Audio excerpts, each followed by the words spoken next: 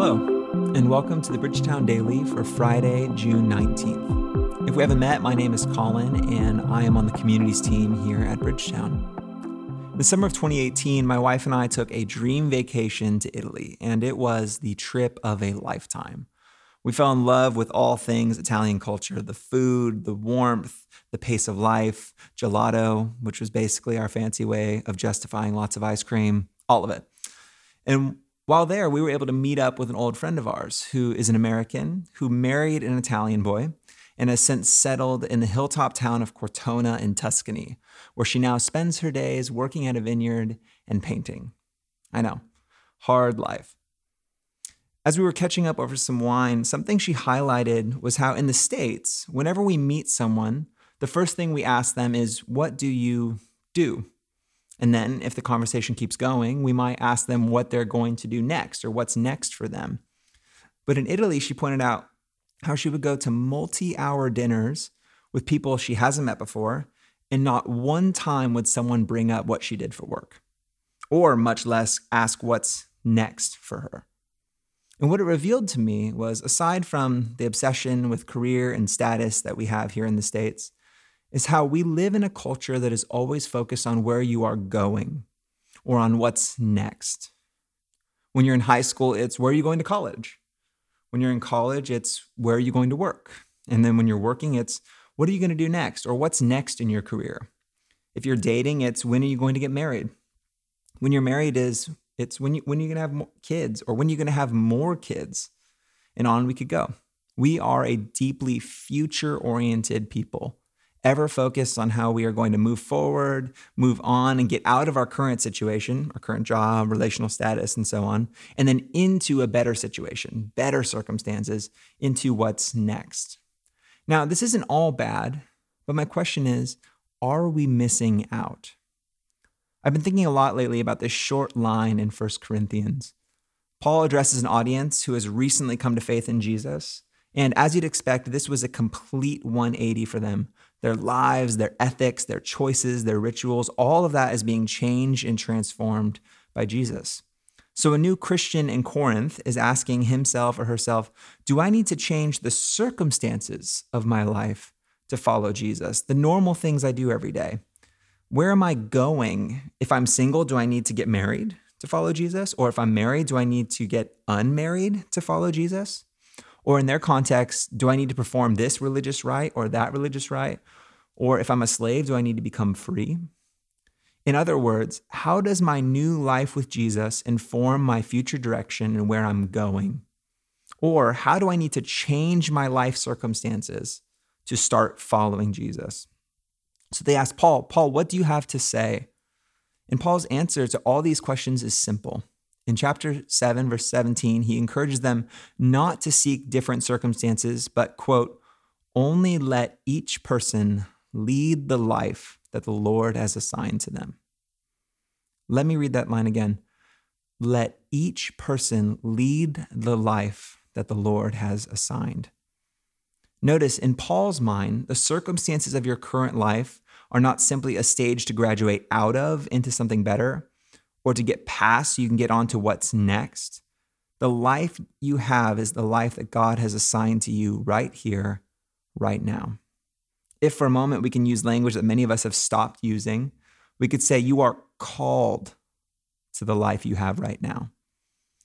He goes on later to say in verse 24, so brothers and sisters, in whatever condition each was called, so whatever circumstances each was called, there let them remain with God. Interesting. So in Paul's mind, not only is the life you have right now the life God has assigned to you, the life you've been called to, but it is the place where God is. He is with you in your current life. And so to stay present to your current life is to stay present to God. I wonder what would be waiting for us if we shifted our mentality from where am I going and what's next to how am I supposed to live the life God has assigned to me today?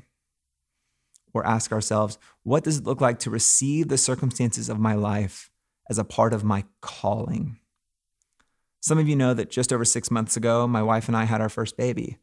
And man, were our worlds turned upside down. And along the way, there have been times where I found myself frustrated, and I mean really frustrated. And 9 times out of 10, I was frustrated because I was trying to get something done or get somewhere or get on to the next thing, or I had a certain plan in mind. And our sweet baby girl, bless her heart, had other plans. And as I came across this text, clear as day, I felt God saying to me, what if you saw fathering a 6-month-old as the life I've assigned to you right now? Not parenting an older kid, which I know would come with all of its own challenges, but that my life now is the life God has assigned. And I know it's the life God has assigned because I'm in it. I'm living it. That isn't something I need to get past, but to receive as my calling. What if I saw being married to Maddie, my role at Bridgetown, the community I'm in, all of my life, the easy and the hard, all as being part of the life God has assigned to me, my calling, the place God is waiting for me? How might that change how I live each day? And I think that's the question for us. What if you saw your marriage or your singleness, your job, your friendships or lack of friendships, your community, the city in which you live, the home in which you live, as, quote, the life that the Lord has assigned? Not as something to get past or to go through until you're on to what's next or what's actually your calling, but as your holy calling now. What kind of shift would you experience in your day-to-day if you weren't just waiting to live out that calling someday, but embrace the call of God in today, leading the life He has assigned? Again, the life you have right now is the life God has assigned. Your calling may change someday, but for now, your calling is found in the life that is right in front of you. And the invitation of Jesus is to lead that life, the life God has assigned to you in the here and now. And it is that life where God is found in. If we cannot find Him here, and if we can't find Him now, if we're honest with ourselves, it's not likely we're going to start finding Him in the future. If we can't discover calling and live purposefully here, experience tells us that we likely will not there, wherever there is. Paul's closing thought, again, was, so, brothers and sisters, in whatever condition each was called, there let them remain with God.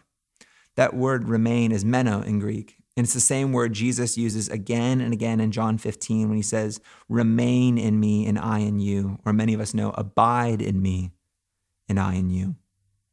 So how do we lean into our calling? How do we lead this life that God has assigned? We abide. We abide with God here and now, moment by moment, in all the circumstances that make up this life God has assigned to us, allowing Him to transform each moment into our sacred calling. To that end, I want us to do a short prayer exercise in abiding. So right where you are, maybe begin by closing your eyes, finding a comfortable position. Just pray with me. Come, Holy Spirit.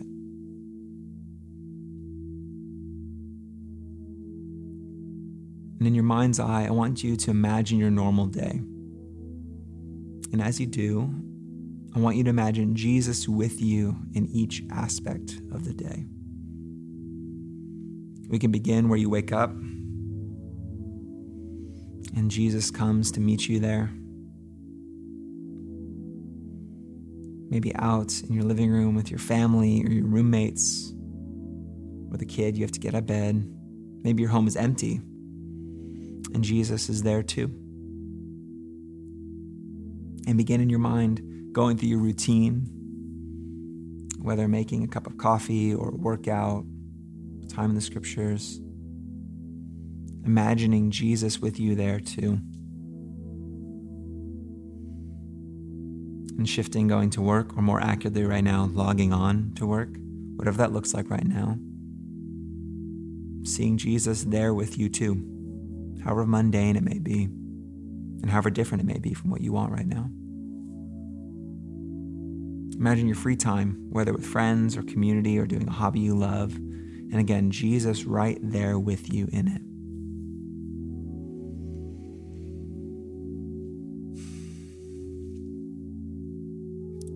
Holding that in your mind, Just pray this simple prayer along with me. Jesus, before me today is my calling, the life you have assigned. Every piece of it, the good and beautiful, as well as the difficult, is full of your invitation and your presence. You are here with me. Help me to lead this life and to do so abiding in you. Amen.